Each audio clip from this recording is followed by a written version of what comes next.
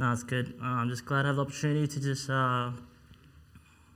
share devotion with you guys all. It's not too profound.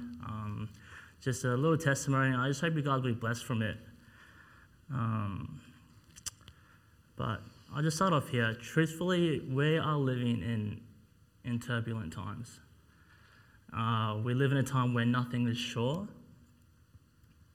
And the things that we thought were normal or regular, such as going to school or going to work, it's being continually challenged. And eventually there may be a time we're going to school to be educated. It'll be uncommon versus live streaming your classes. That's what they do in universities today. There might be a time when working from home becomes normal and working at work is strange. And God forbid there be a time where church is exclusively online, that there will be no building, there is no center of worship. But amidst all this chaos or finding the next best solution, it becomes really easy to forget the simpler things. And one of the simpler things of Christianity is to just be thankful. So to be thankful is good. It's a reminder that there are things that we cannot do by ourselves. When we say thank you to another person, it's a public acknowledgement that they did something for you and you're appreciative of it. When we say thanks to God, it relates to humility because it reminds you that every good thing that we have or own has been allowed by God. So for example, when we eat, we're not always thinking about how thankful we are while we eat. But at least when we pray before we eat, it's time set aside to express thankfulness to a good God that has allowed you to have that meal. And likewise, there ought to be times for the Christian to purposefully pause, look back in prayer and in thought, and just give thanks to God for what he has done. So tonight isn't going to be heavy, just a testimony of things that I'm thankful to my local church for. And I just pray that would be a blessing for you. So let's open to the book of Psalms 92. We'll read a couple verses there, then we'll pray, and we'll see where the Spirit leads us. So Psalms 92, we'll read the first two verses only. And the Bible says, "It is a good thing to give thanks unto the Lord, and to sing praises unto thy name, O Most High, to show forth thy loving kindness in the morning and thy faithfulness every night." Let's pray. Lord, Heavenly Gracious Father, we love you, Lord. We thank you that you are a good God. Lord, during this time, it's not about me, Lord, it's about you. Just help me to remember that, Lord. And Lord, I just thank you for everyone that could be here tonight, Lord God. Thank you that despite the season that we're in, Lord Father, that they haven't taken away church, Lord. They haven't taken away our ability to meet, Lord God. Lord, I just pray, as we pray tonight, Lord, you hear us, Lord. Guide us unto all truth, Lord, by your Spirit. We love you. In Jesus' name I pray. Amen. So, number one, I'm thankful to Good Shepherd, my local church, and thankful for my discipleship. So please turn to 1 Peter chapter 2, verse 2.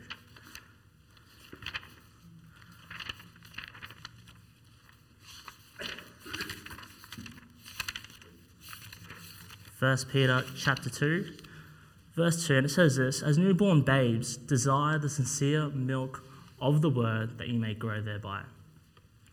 So for those that don't know me enough, I got saved in July the 3rd in 2017 after searching for truth at my own pace, for about a year, and of course after much prayer from the people around me. I was 19 years old. My brothers were praying for me. They shared with me the gospel, and it wasn't until about a year later that I realized that the whole church of Wellington was praying for my salvation. And I look back and I'm thankful for that. But I do remember complaining about 12 months in after being saved about how I wish I got saved when I first heard the gospel from my brother. So instead of warring with him or arguing with him and my own thoughts, that I would have submitted myself to God earlier. But then I realized, and I look back, I'm thankful for that season of searching. It developed a study culture of to prove what I'm actually experiencing. I would ask questions like, why do independent Baptists do this? Or Where in the Bible does it validate that? It created a hunger for truth and for growth that I may mature in the knowledge of Christ.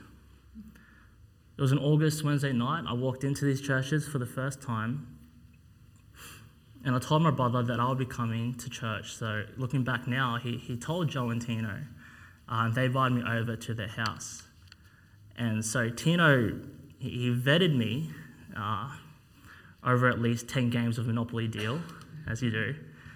But in between that, I remember questioning everything he said, from the process of salvation to godhood, to false religions, things that you just can't tell a new Christian the answer straight away. And when he did respond to me, and I'm thankful for Tino the way he is, I was eating that stuff up like crazy. Kind of like a vessel that gets filled, and he's always glad when he gets new things to learn. And then praise God, I was getting discipled by him starting the following week. But let me tell you that discipleship is more than just reading a book and answering some questions. It's about mentorship. It's about growing in doctrine to be able to prove what you believe in. And it's about feeding the inner man that one day you could also teach this to someone else. The quest of discipleship has produced a biblically sound foundation of our beliefs and practices. And so now I know that when tempest tossed, the unchanging thing is the Word of God. I know that when I'm in doubt of doing ministry for God, I know that my labour is not in vain. When the devil assails me or there's unrelenting discouragement from the world, I know that I'm forever sealed with the Holy Spirit that authenticates that I belong to God. One of the key things I've taken away from discipleship that I'm also thankful for is our church's dogmatism toward doctrine. Matthew 13, please. Matthew 13. Look at that, we're already halfway there. Matthew 13, verse 20 to 21. The Bible says this: "But he that received the seed into stony places, the same is he that heareth the word, and anon with joy receiveth it.